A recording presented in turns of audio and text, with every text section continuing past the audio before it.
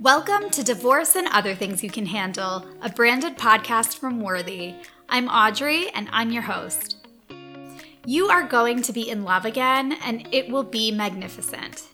This quote broke records when we shared it a couple of weeks ago on our Instagram, so we know you guys like to talk about love and dating after divorce as much as we do. We like to celebrate how you have grown through your breakups and are so much more in touch with what you need from a partner than ever before. And while knowing what your deal breakers are might make dating easier, we know that it's still really hard. That's why we brought our friend Karen Bigman, the divorcierge, on the podcast today. Karen has the best tips on how to get back out into a world that is pretty different than the one that you dated in before your marriage. Luckily, Karen's seminars dive into the best practices for the app scene, and she is sharing all of her pointers with us today. Divorce and Other Things You Can Handle is a weekly podcast, so make sure you subscribe to keep up with new episodes we're curating to help empower and uplift you as you embrace your fresh start. This podcast is for you, so reach out to us at podcast@worthy.com to let us know what you think and what you want to hear. You can also get more at worthy.com/podcast. We're going to take a quick break, and then we'll be right back with Karen. When you sell a piece of jewelry, you can't control how much it's worth, but you can make sure that you're selling smart with a team of experts and advocates behind you at Worthy. Your engagement ring can be a financial asset that allows you to embrace a new and fulfilling life after divorce. Let us help you get the best deal possible for the jewelry you've outgrown. Go to worthy.com/podcast to learn more. If you live in the New York area, you've probably heard of Karen Bigman and her unparalleled service, the Divorcierge.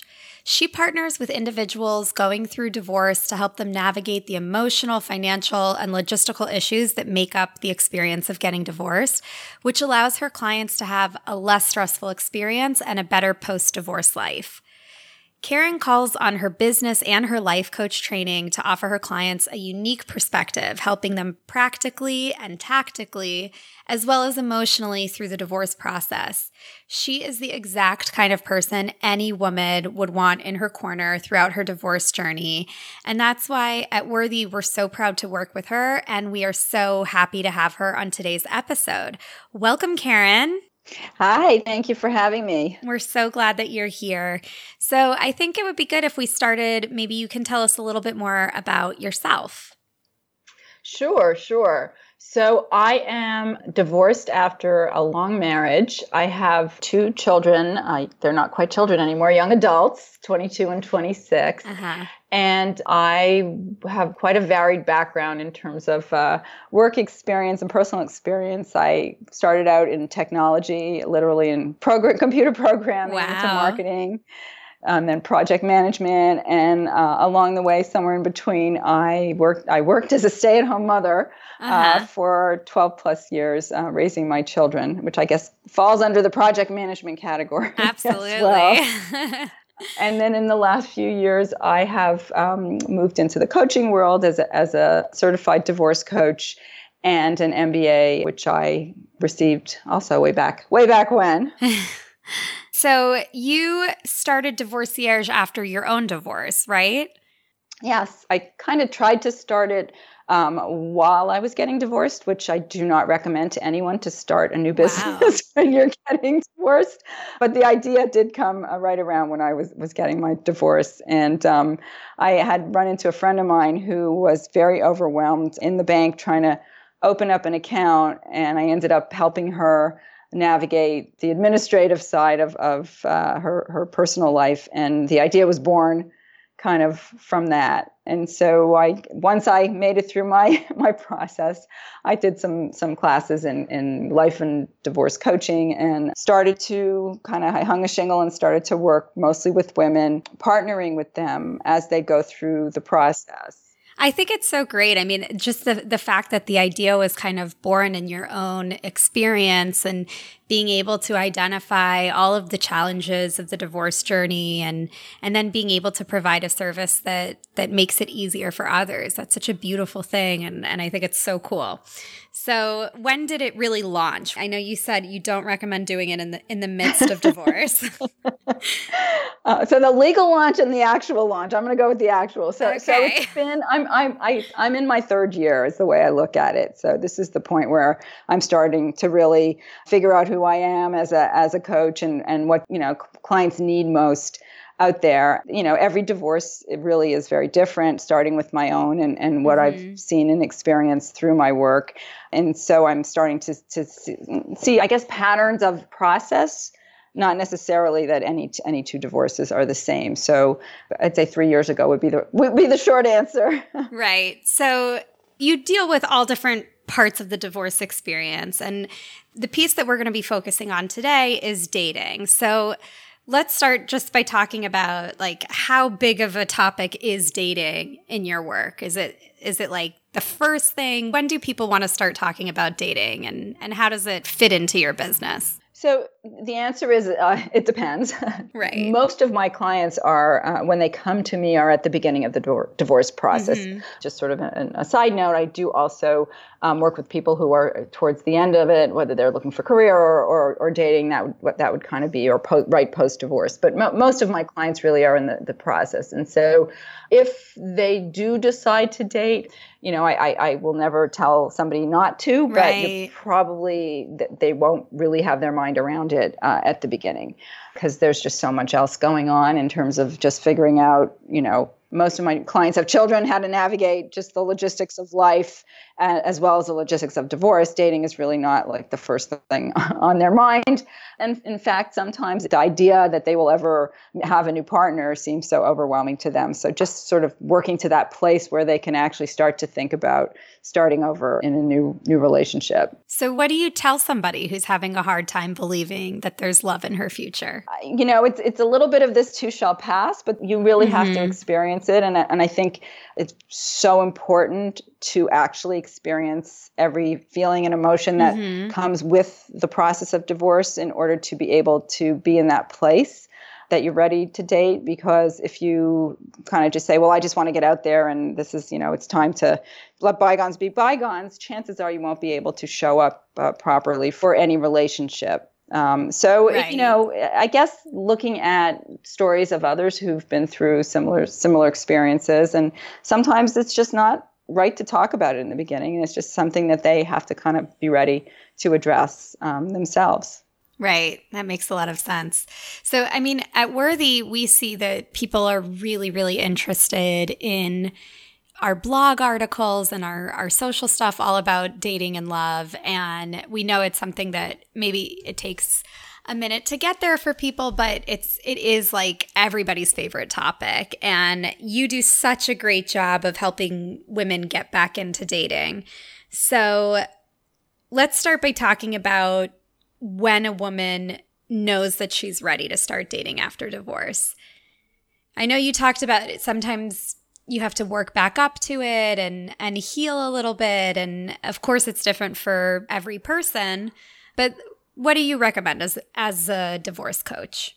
So let me just step back and talk about my experience a little bit. So I'm sort of the guinea pig for anyone who's been through it. So I went back into the dating world at 52.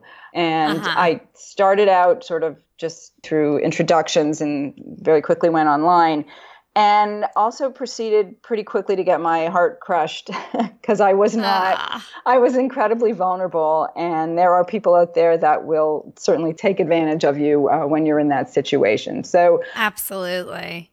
So what I learned, not so quickly, but through experience, was that really finding out who you are and what you need and what worked and didn't work in your past relationships or your marriage, if that was the main relationship in your life.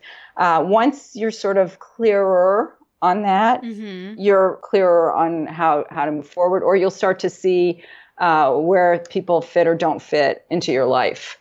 That's interesting. Do you find that most of your clients are looking for someone different? Like, how much does your clients' divorce inform the way she approaches dating? I think it depends. It depends on the person. I certainly think, I have a couple of clients who have been married to, and they happen to be women who were married to men that had various personality disorders. One's a sociopath, the other, strong narcissistic characteristics. Wow. And sometimes these women, often they've been emotionally abused and they're really beaten down. And so it really takes some, strength and coaching till they can finally feel good about it themselves to even entertain the idea. On the other hand, I have a couple of clients who, while they were going through the process, just went out and hooked up, and it was liberating for them. I have one client who's, I think she's 47 or 48 with 3 young children. It was a long, call it a 17-year relationship, and went out and hooked up with a 31-year-old a couple of times, and it was like she was just thrilled. She wasn't looking for a new relationship. She's in the middle of her divorce, and that was sort of her. One, it was an awakening, and 2, it was like, wow, I guess, this can happen for me again. So, it depends on the situation. She was probably in a different emotional state than some of the others. Well, good for her in any case. Yeah. So when somebody starts thinking about getting back out there, and maybe now their divorce is finalized, or they've really started to heal and adjust to their new life, how do you introduce dating into your life? I mean, you've got kids that you're taking care of. Where's the entry point there? And how do you talk to your kids about it? How do you recommend to your clients that they balance these kind of different hats of their new life? Yeah. So, it really has to do with, I'd say, the age of the children to a certain extent, but I think it's a couple of things. I think the first thing is you have to, in your own mind, understand that you're, kind of, I don't want to say over your ex, because if you have children with them, it's kind of hard to be over them, but you've sort of let go of all that anger and hatred of whether it's your spouse or men in general, which can happen. And then as far as the kids go, I think it's okay for the kids to know that you're going out. I think it's probably not wise, regardless of the age of the kids, to introduce the fact that you're dating so quickly. The research kind of shows it's once you're in a long-term relationship, and you think this person's going to be coming in and out of their life, then might be a good time to meet the kids. But what sometimes happens, particularly when the kids are, teenagers or a little older, is that we start to think of them as our pals, and they're dating and we're dating and we can just all do this and it's so much fun. And I think that it's a false belief, because you're still their mom. And they don't want to have to be taking care of you. They shouldn't be your confidant. But if your spouse has the kids on an alternate weekend, that's a good place to start. So you really don't have to worry about it. Yeah. I think it's interesting. I mean, I always like to think of dating after divorce and having a relationship and love after divorce as kind of 2 separate challenges, because dating, getting back out there and being vulnerable and opening yourself up to rejection and meeting strangers and figuring out how to flirt again is, that's its own set of challenges. And then being able to trust somebody and open up and connect after you've been burned. I mean, it is kind of 2 different things. And I imagine that those 2 different experiences are not the same when you're thinking about how your kids are going to relate to what's going on in your life. No, you're absolutely right. And very good points. I think the first thing I would say about dating, and it's kind of interesting because men tend to jump right into another relationship. I don't have any research to back it, but I've seen it, that they don't want to be alone. They've had somebody typically taking care of everything, and they want somebody there to do it. And women sort of start to find themselves. But what I feel is like the primary thing you should be thinking about when you start dating is, I'm just looking to make a new friend. And if this friend happens to be somebody that works into a longer term relationship, great. But if not, well, maybe I met somebody new that will be great for one of my friends, or they teach me something. They teach me something about myself. They teach me something about what they do or who they are or how different people live. And it's just that's the attitude and the experience that will eventually bring you to a place where you can start to open up to a relationship, because you'll get to know. Like if you go in and you think the first guy is going to, oh my God, he's my soulmate. And, the profile has, I love walks on the beach perfect. Me too. yeah, right. Who doesn't, right? And soft puppies and gourmet dinner. And, of course. That's probably, it happens. It happens. People do meet their soulmates and on one date online, but I'd say, we all have many soulmates, and I think soulmates are rarely sparked in 1 second. I think they're developed in relationships that develop. I like that. So in your writing, when you talk about dating, you talk about dating in a new world. What is the new world? What are we talking about? So for those of us that even were married, I'd say even like 10, 15 years ago, or haven't dated, even in that, for me, it was, over 25. But for a lot of people, online dating has become like the place to date. And it's just interesting. The other day I was with someone who's actually going through divorce right now. I think he's in his mid 40s or something. And he said, it's so weird now, you go to a restaurant or a bar, of course, in New York City, we're out a lot socially. And you can tell that all these couples are meeting for the first time from online dating. It's just the way things are. And that was it was very frightening at first. And then I sort of said, well, I'm going to make this fun. And once you kind of can, be safe but have fun with it, it changes the way, you're not nervous about it anymore. And I will tell you that the online part I wasn't nervous about, but every single date I went on, I was incredibly nervous right before. Yeah. I mean, you're right that the world has changed so much, the way that we meet people and the way that we communicate in between dates or leading up to a date. It's just so different. But beyond that, I mean, you said it had been 25 years since you had dated. Like that, and it's forget technology. You're a different person. Like your world is different anyway. So I want to know, like, when you started dating, what were the biggest changes for you and the biggest adjustments in this new world of dating? So the online part started after the guy that broke my heart. So I dated someone very quickly right after who was also in a similar situation, and he was too needy, and we were both having our own stuff. So that didn't work. And then I got my heart broken, and then I said, okay, I've got to try this online thing. I think that actually it's amazing because you really know who you are and know what you want, and you're not afraid to ask for it. So once I went through those two, for the first year or two of dealing with these unhappy relationships, like I started to say, like, wait a minute, like I'm pretty good, and I'm like a strong person, and I'm starting my own business, and I've been living on my own, and I'm taking care of myself, and I'm paying my own bills, and I'm going out. I learned to go out and just sit at a bar and eat dinner by myself or go to a movie. I travel by myself. And I started to feel like I'm worthy, if I may, of somebody who is just as good as me. And so middle-aged women particularly, we're willing to say things that when you're, in your 20s, you're afraid to say.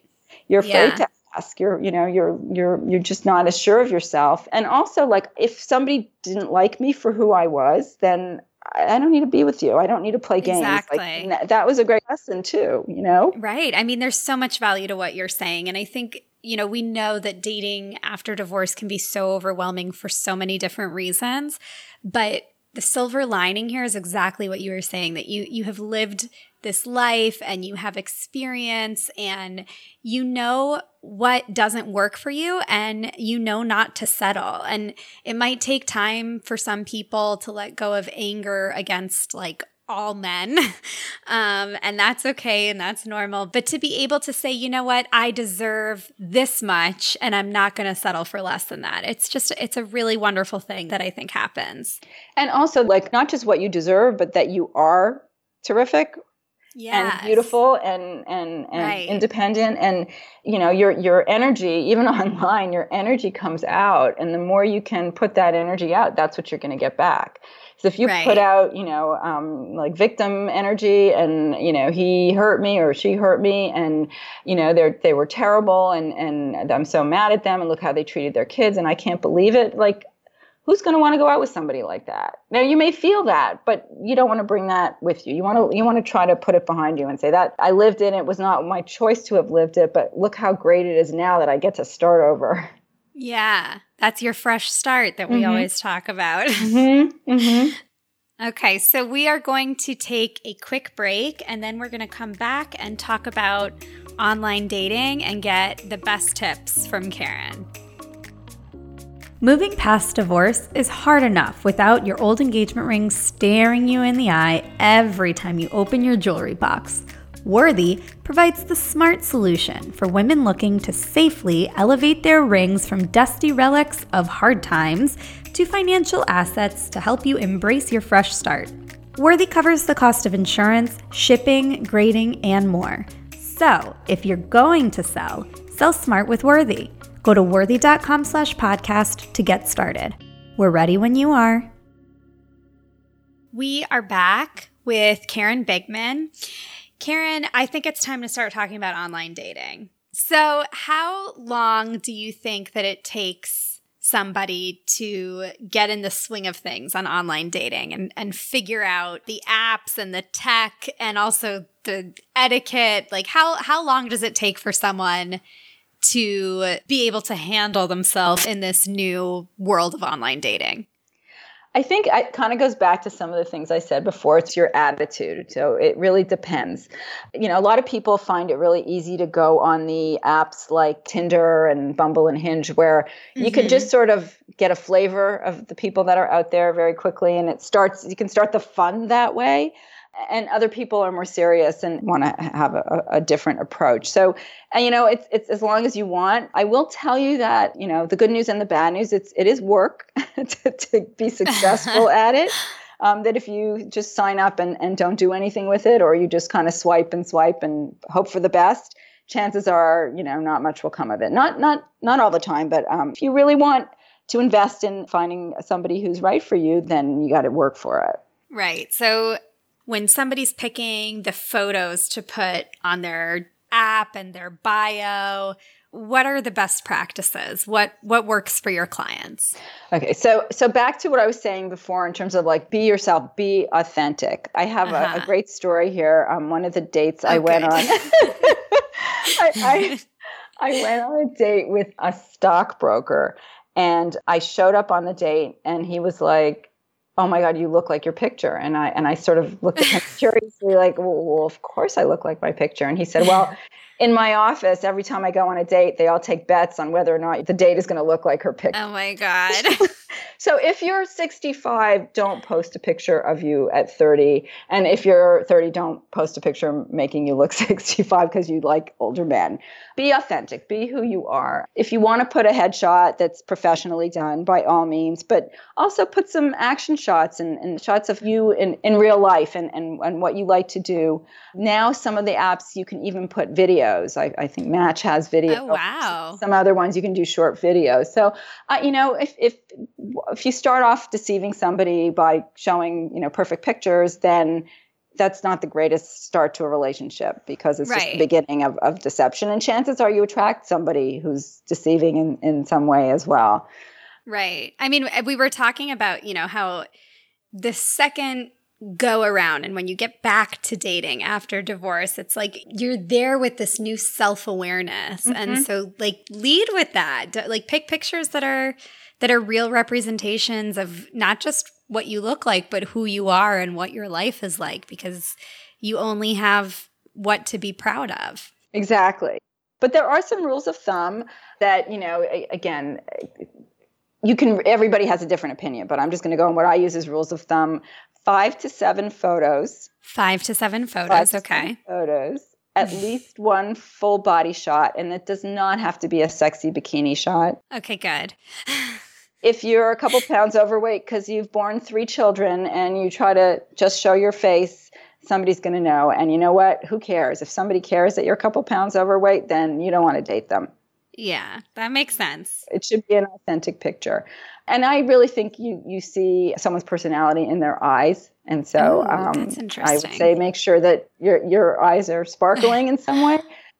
There's even one study that said that if women tilt their head I think, and wear red, something like that, that's attractive. That reminds me of a McDonald's marketing strategy. It's like the arches and the red and yellow make you hungry. It's like if you look like McDonald's, you'll get a date. Yeah. But if you're a really serious person, maybe you're, a professor and you're very studious and serious and giving a sparkly little head tilted smile is not who you are, then that shouldn't be the picture that you show. All the pictures should have you in them. If you have children, jury's out. I don't believe in putting pictures of your children. I think it's a combination of, I'm not looking for your children, I'm looking for you. And I'm also, I don't know that it's safe. Do be honest that you have children, but you don't need to show pictures of them. If you have a pet that you love and you want to take a picture with your pet, that's fine. But just putting a picture of your pet is kind of wasting a picture. Yeah, your dating app real estate. Exactly. And, I don't know what the statistic is. You probably know this better than me, how long people actually look at things. It's short. Yeah, it's like less than a second usually. Yeah. You have almost no chance to make your first impression unless your dog is really cute. Or you're as cute as your dog. Why wouldn't you? That's true. That's true. They get you both.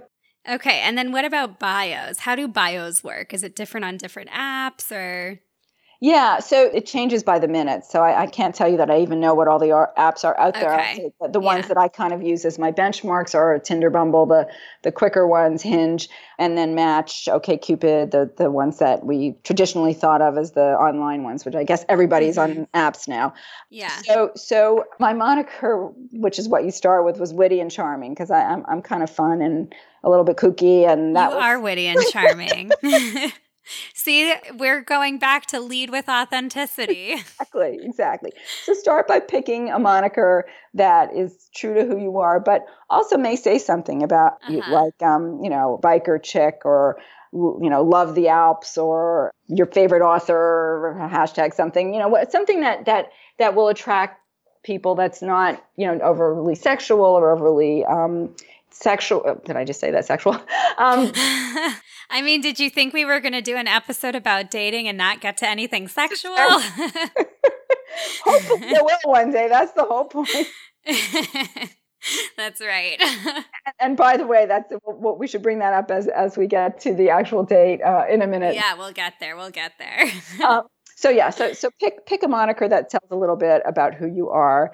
And then when you're writing, write positively. I think there's a study out there by Match. I can't remember the name. Singles in America, I think it's called. And it gives you a couple of tips on what the ratio is. But I think it's something like 70% of who you are, 30% of what you want, or something like that. So you want to write about who you are. And I would say whether it's bullet form or short paragraphs, not like a long diatribe of, non sequiturs and stream of consciousness, kind of points, love to dance, find myself in the Himalayas every summer, yoga's my thing, whatever it is, something that people can read fairly easily. And then looking for, the guy who or the girl who wants to be my tango partner and conquer the world or whatever it is. So try to make a little bit of a story out of it, but that shows your personality and your likes and dislikes. And think about what those are for you. It's really, what are you looking for? What are your absolute needs, your wants, and your must-haves, and you're okay, like I could live with or I can't live with. Here's one that was kind of interesting that I learned about. Apparently, if you're 420 friendly, it means that you are a marijuana smoker. And the same, if you're a social drinker or if you're somebody that likes to go out and get toasted, I don't know how many people are going to be obvious about it. But so just, a couple points about what you like to do. And I would try very hard to stay away from anything negative about your past. And I say the same thing when you're looking at other profiles. When you see negative, I don't want this and I'm over this and, no such and such need apply. Those are all things that are very negative and also show that you are not really over your past relationship. Yeah. Okay. That's good advice. So, all right. Now we got our profile set up and our bio and our arrangement of photos that show how well-rounded and happy and ready for the next chapter we are. So what happens? You get a match, you start chatting. Walk us through this. So again, different approaches. And I have, my rule of thumb. The first is some people feel that you can just write hi and wait for what the other person says. I believe in, hey, I saw your picture climbing Mount Kilimanjaro. So cool. That's on my bucket list. Tell me about it. So it gives someone an opening to actually start a conversation. Yeah. That's what I would say. That is also really nice because you're showing interest in them, and it's easy to copy and paste the same, hi, how are you, to a bunch of people. But this also gives that person a feeling that you're interested in them and what they have picked as their authentic representation of who they are. Exactly. Mm-hmm. And on a side note, I will tell you, I have been dating someone for the last 2 years that I met on Match.com. In my profile, I wrote that I was a talkaholic and that I wasn't looking to be a reformed talkaholic. And I showed up on the first date actually quite, disinterested, but it was like I felt, I made the date. I have to go on it. Yeah. And he showed up with a box of Godiva truffles, which was the first time he really read my profile. So it really does show that people care. And so it is something great. Then there's a rule of thumb, 6 interactions, 3 and 3, and go to either the phone or set up a date. Because if it just keeps going, you'll end up in one of these technology relationships and it won't really be a relationship. And it's kind of fun and it's easy to be, kitschy and sexy and daring when you're online. But if you're really looking to date. Right. You want your dynamic to develop in person. Yeah. Okay. You get 3 and they get 3. Right. And obviously this isn't like law. Exactly. You can get to 8, but okay. So the idea is you don't want to spend too much time interacting in the app. You want to take it offline. So how do you do that? What's the move? That depends. And again, I have no problem asking someone to meet. Some people might feel they want the man to ask. That's a matter of preference. I think in this day and age, it's okay for women to ask. There's even like the Bumble app is for women to reach out first. So whatever you're comfortable with. And then whether you want to have the phone call first. So living in New York City is a little different, I think, than living in a suburb where here I feel like if you meet right away, you're going to meet in a public place and there's always an out. I think if you're going to meet somebody in the suburbs, it's a little bit different because, you have to go to your car and you could be followed and all these things. So you might want to speak to them first, and definitely you want to try to Google them and see if you can get any information. That's fun. Yeah. Really important.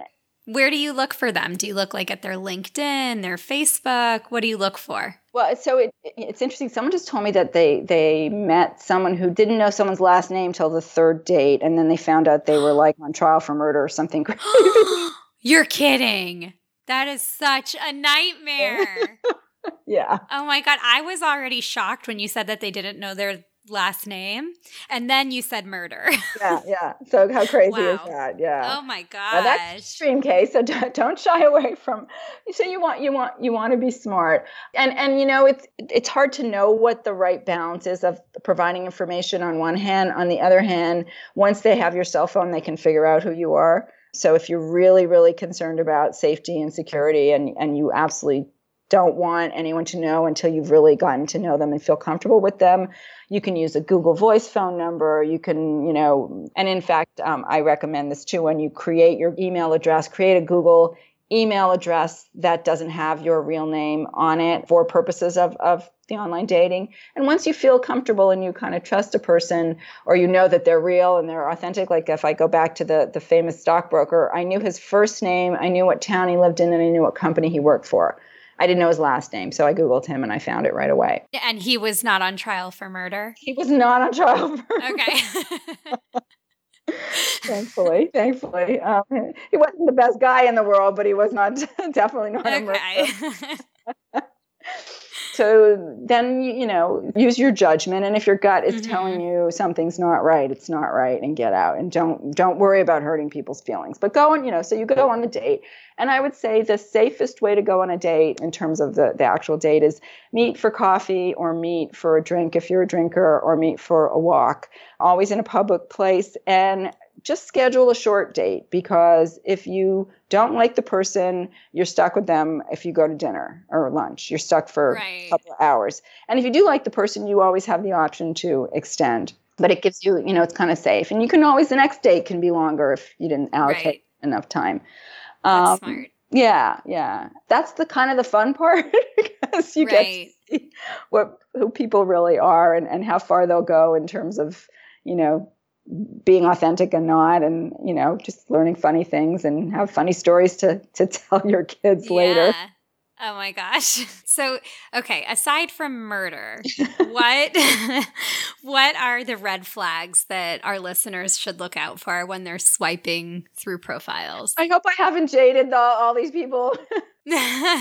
Everyone stopped listening. They got to murder and they're like, I'm never dating. No, it doesn't really happen that way. Okay. So I started with like whether you're, on the date. I remember going on a date with someone who would not stop bashing their ex and saying how she did this, and this, and alienated him from his kids. And he just said all this horrible stuff. And then at the end of the date, he said, I think you're really mysterious. I'd like to date you again. And I looked him in the face and said, I don't think that's going to happen. Oh my gosh. Somebody is constantly bashing other people, then chances are they're going to do the same about you. And it generally means that they are negative on themselves, really. If they're cagey, I had one friend who, she was speaking to the guy. He still lives at home, but they're separated, which is kind of a little bit of a red flag, but it does happen. And then when she wanted to meet, they had to be in a certain place, and she realized the guy must still be married. And there are people out there that do that are still married, and I mean married, still married, not married, separated and living together. So and that is another thing you have to decide if you're okay going out with someone who's separated but not divorced. If something makes you uncomfortable, if you feel like there's some sort of personality issue, or if they're overly charming, it can be red flags. If they're overly honest, they just like tell you everything. It's like, TMI on date one.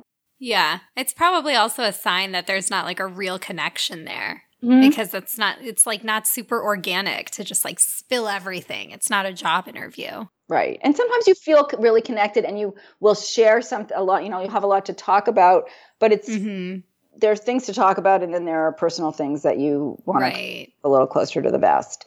And then, enjoy yourself. And, there's different theories on who should pay. In the beginning, I feel differently now, but at the time I always let my date pay for the first 2 or 3 dates. I would either offer to pay or split. Today I would say offer to split. If you really don't like the person, you definitely don't want to let them pay for you. It's just ethically, I don't think it's right. And if they insist, well, it's up to you to say it's okay. I'm okay with somebody taking care of the bill. Yeah. And that's also, I think, a good way to get things started. I mean, a lot of the time we're back at dating after a divorce where somebody was too controlling or made us feel small, and really being able to establish your independence and, not let somebody kind of bulldoze you with even something as seemingly, innocent as paying for dinner. It's nice to kind of set those boundaries right up front. Right. And that goes back to what we were saying before about how, you become an expert on what you want and what you need and what's comfortable for you. So I think you're right that it's important to really express that early and to be proud of who you are and what you've learned. Exactly. Great points. Absolutely. And then there's, this is sort of one of the predate things that I always struggle with, because I'm a baby boomer, and I also grew up in a European city. So when people met and they said hello, they'd kiss on both cheeks, and then you come to the States and everybody shakes hands. And now the younger generation hugs. Or we would, when I'd see my friends, I kiss on the cheek, and I never know, do I hug, do I kiss, do I shake? So when you meet the person, I found that most people will hug hello. Okay. So that's been my experience. But again, you go to your comfort level. Yeah. I'm having so much fun talking about this. I feel like we could go on forever, but we're going to have to wrap up soon. Yes. Let me just make quick points. The post date, and this is the part that the ghosting or the crumbing, or there's all these different names. Yeah. Who can keep up with all these new names? Be careful of that. So if somebody, if somebody disappears, don't take it personally. If somebody starts stalking you, block them on all your social media. And if someone calls for another date and you don't want to go, it's okay to say, thank you. I don't think you're right for me. And maybe I have a friend for you, or you're just not right for me. It's your time and your life, and you can make decisions. But I would say be polite, because it's not nice when it happens to you that somebody doesn't respond. Right. So you should be the same way. That's good advice. What is like your last piece of advice for women who are feeling discouraged about dating? You mentioned this, and this is also something that Emma Johnson said on our first episode, that like after your divorce, there's a guy who's going to really break your heart, and it's going to be really hard to bounce back. And that happens to a lot of people. So when you're feeling discouraged and like there's not good options out there for you, what wisdom can you share with a woman who's feeling that way? Well, I think that if someone breaks your heart, you probably weren't ready and they weren't the right person. And it's kind of like, coaching yourself around that. But I think, the thing I say on my seminar, my Dating in a New World seminar, is that it's work, but that just like you are terrific, there's someone out there that's equally terrific, and you will find them if you are open to them and you put out the right energy. It will happen. It just, I've seen it time and time again. And I see that the people who say, I'm never meeting anyone, that all men are terrible. And I feel like saying, what's wrong with you? Like there's something there. We got to coach you through that thing, because if you let go of it, I bet you'll find somebody. Well, and that kind of leads me to my last question. How can women who live in the New York area get involved with you? And then what about the rest of the women in America? So I coach all over the world through Skype and every other video or telephone, whatever works for you.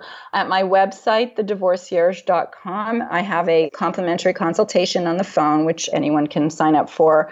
I typically do those on Fridays, and we can talk about whether there are ways for us to work together, or I might direct you if there are things that you need to do.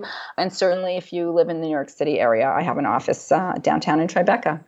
Well, I had so much fun, and I hope that we can do more episodes together in the future.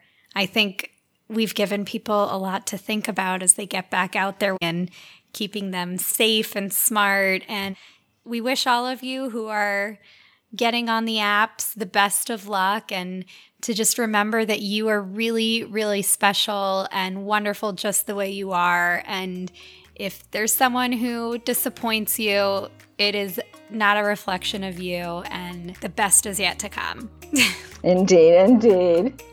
So with that, I think we'll say thank you one more time. Thank you. Yeah, we look forward to having you back, and maybe we'll see you on the dating apps. Oh, definitely. Thanks again to Karen Bigman for joining us, and to all of you for listening. Next week is all about taking control of your finances after divorce. If you're already overwhelmed, don't worry. Lori Itkin is here, and we have so many materials to help ease you into becoming the wealth warrior you were meant to become.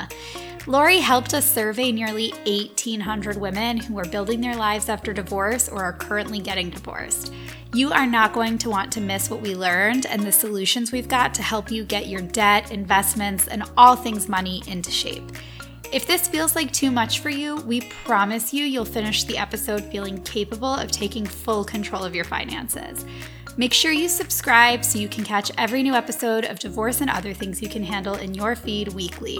If you like what you hear, rate and review us to help other women like you find us. Thanks for listening to Divorce and Other Things You Can Handle, a branded podcast from Worthy dedicated to celebrating women like you as you embrace a new beginning after divorce, separation, or whatever. Worthy is an online auction platform designed to help you sell valuable items like an engagement ring or a wedding set. When you decide to send your ring in, we pay for the shipping and insurance to ensure that it arrives safely to our New York office. Once we receive the ring, we have it professionally graded and photographed, which helps it sell competitively in our buyer network. One of the best parts of working with Worthy is that you get to set the minimum on your item. After the grading, our gemologists will give you a recommended selling minimum, but at the end of the day, you get to decide how much you want to sell the ring for. If the highest bid comes in below that threshold and you decide not to accept it, we'll send you your ring back, and we'll even cover the costs of the insured shipping again. Let us help you get the best deal possible for the jewelry you've outgrown. Are you ready to embrace your fresh start? Us too. Go to worthy.com/podcast to learn more.